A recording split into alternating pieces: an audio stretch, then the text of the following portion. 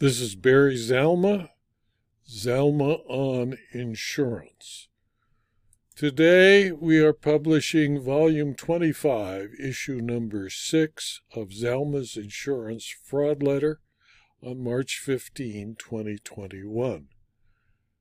From that fraud letter, you will see the lead article being, quote, "Proving Fraud by a Predetermined Treatment Protocol," and why a RICO action against the medical providers raised some discovery difficulties.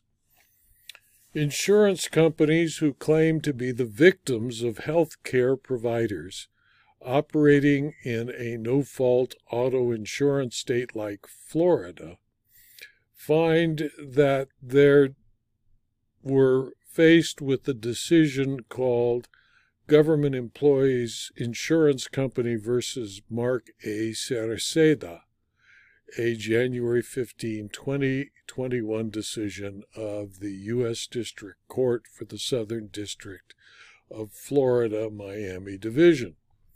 The complaint asserted 43 counts and attached more than 8,500 pages of spreadsheets as exhibits, specifically GEICO and related GEICO entities sued chiropractor Mark A. Cerceda, other healthcare providers, and myriad limited liability corporations which purportedly provided fraudulent healthcare services. GEICO alleged that Cerceda is the managing member and owner of the limited liability corporations. When an insurer sues a healthcare provider for fraud based on the provider's submission of bills for services rendered pursuant to a predetermined protocol, the insurer is alleging that the provider purported to treat an entire patient population in a cookie-cutter manner, which in fact makes no medical sense, in order to financially enrich the provider by maximizing collection of the plaintiff's insurance benefits. Indeed, in a predetermined protocol case, like that brought by GEICO, insurers often explain that the fraudulent nature of each bill or claim is not apparent when reviewed in isolation. Proving each of thousands of false bills would be difficult and not cost-effective.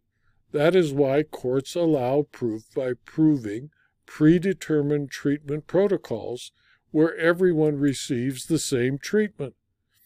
The defendant's demands for discovery, however, chill the opportunity to prove the claimed fraud.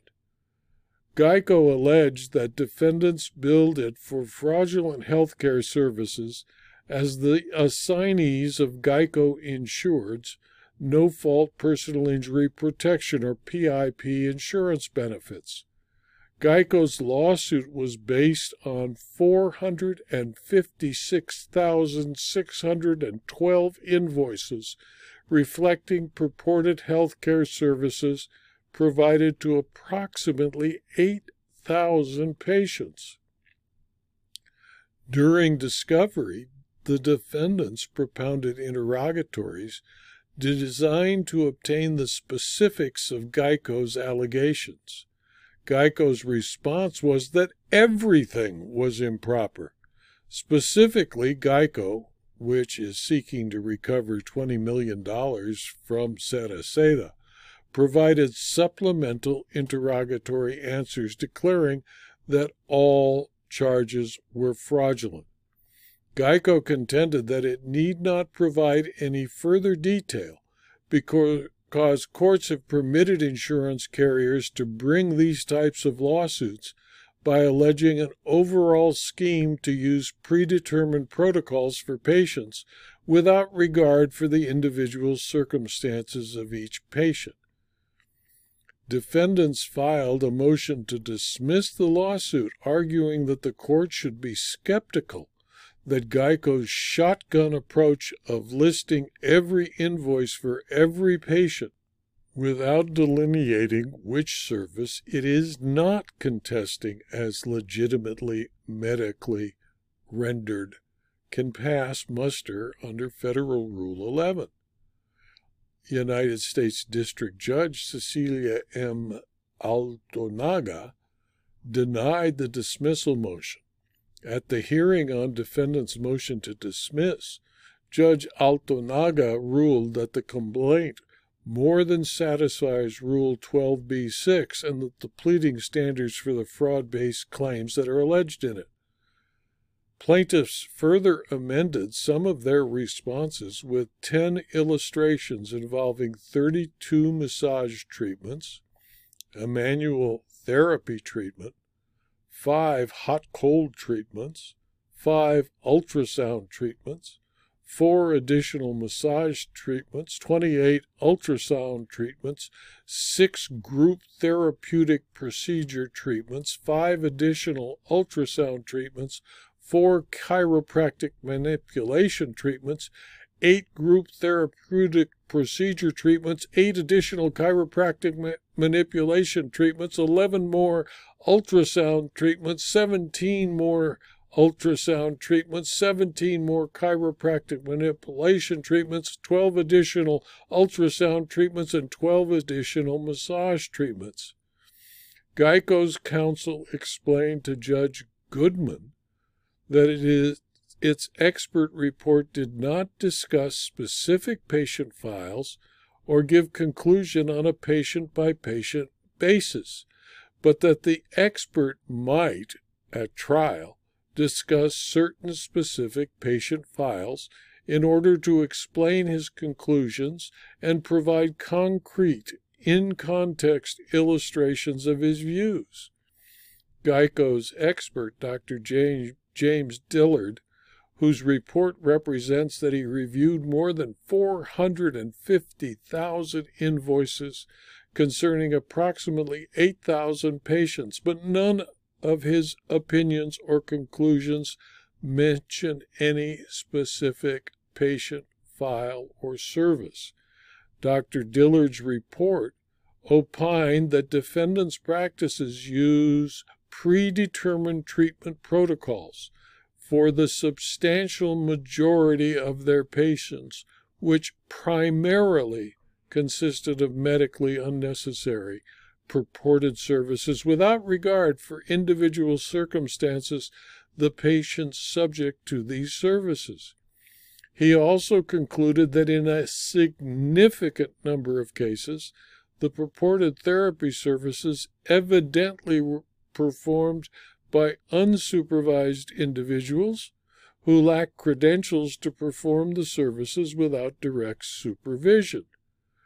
Jean Acevedo, one of defendants' experts, opined that there is no evidence to suggest any pattern of fraudulent claims. Federal courts presiding over no-fault insurance PIP fraud cases like this one have held that a plaintiff insurer can establish the absence of medical necessity by demonstrating that a defendant healthcare provider used a predetermined treatment protocol that resulted in a large cohort of patients receiving substantially similar treatment, regardless of their individualized circumstances. Moreover, courts have rejected the argument that a determination of liability requires a plaintiff insurer to produce some additional individualized proof to demonstrate that each of the health care services at issue was medically necessary. Judge Goodman stated that he was comfortable with the notion that a carrier may, if it wishes, draft a complaint using the protocol theory and then use that approach again at trial. Geico has already survived a motion to dismiss, and it will presumably be able to get to trial on the same theory of a broad-based fraud based on predetermined medical protocols. Geico and its experts have not analyzed the case on a patient-by-patient, claim-by-claim, service-by-service basis. it would require a massive effort for GEICO to do that now. Moreover, because GEICO may be able to prevail at trial on this theory, it has no need of its own to generate a comprehensive claim-by-claim analysis. If GEICO were to proceed to trial with only evidence of defendant's overall business model, then the failure to provide specific discovery responses would be understandable. The court, of course, has the power to prevent any unfair result by giving GEICO a choice of how to proceed and by limiting trial evidence, if necessary, depending on which alternative GEICO selects. A court may limit the scope of evidence or theories of liability a party may offer in support of its case based on its discovery responses or expert reports. Adopting that common-sense approach, the court's solution was to give GEICO a choice. 1. If it sticks with its chosen strategy of using a nonspecific protocol approach, then its experts will not be able to testify about any specific patient claim or service, even if it is for illustration purposes. 2. If GEICO wants to preserve its ability to have an expert give trial testimony which mentions in any way any specific claim, patient, or service, then it will need to fully and specifically answer the interrogatories at issue. Given Dr. Dillard's conclusions that are phrased with terminology which seem to reflect a less than all assessment of claims as being fraudulent, that is, he used words like substantial majority, primarily, significant number, large number, and very small percentage.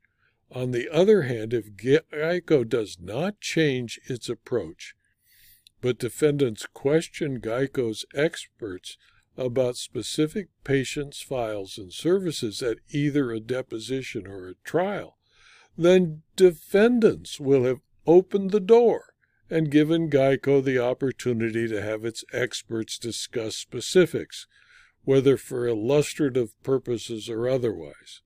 But asking a general question about what the expert did or did not do will not cause the door to be opened.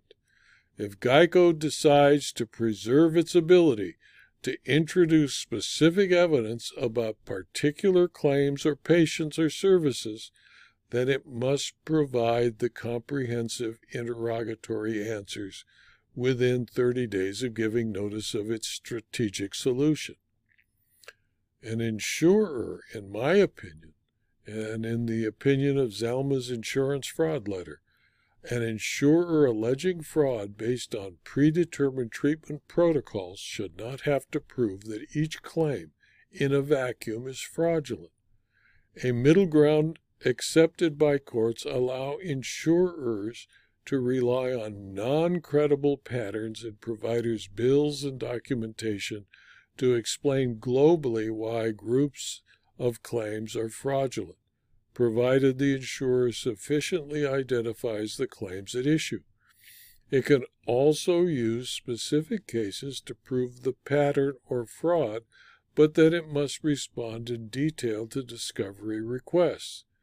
In that regard, I have seen in my practice medical billing and reporting that was identical to multiple patients except for the name of the patient. When I was asked by a plaintiff's lawyer to act as his expert on 2 different cases, and both cases involving 2 different individuals involved in 2 different accidents with different fact situations, went to the same health care provider, and that health care provider's reports about their injuries was identical except for the name of the patient and the patient's date of birth. That was obviously asking me to work with a person perpetrating a fraud, and I immediately returned the lawyer's retainer and refused to testify on his behalf. If GEICO can show that type of fraud, it will have no problem with the RICO action proof and will not need to answer interrogatories about the thousands of individual fraudulent claims. The March 15 issue of Zalma's Insurance Fraud Letter will also contain an article titled "When You Do the Crime, You Must Do the Time," about a doctor who unsuccessfully claimed he was a patsy who was talked into helping criminals. The basic listing of wisdom from various experts. An article about why insurance fraud should not be a retirement plan.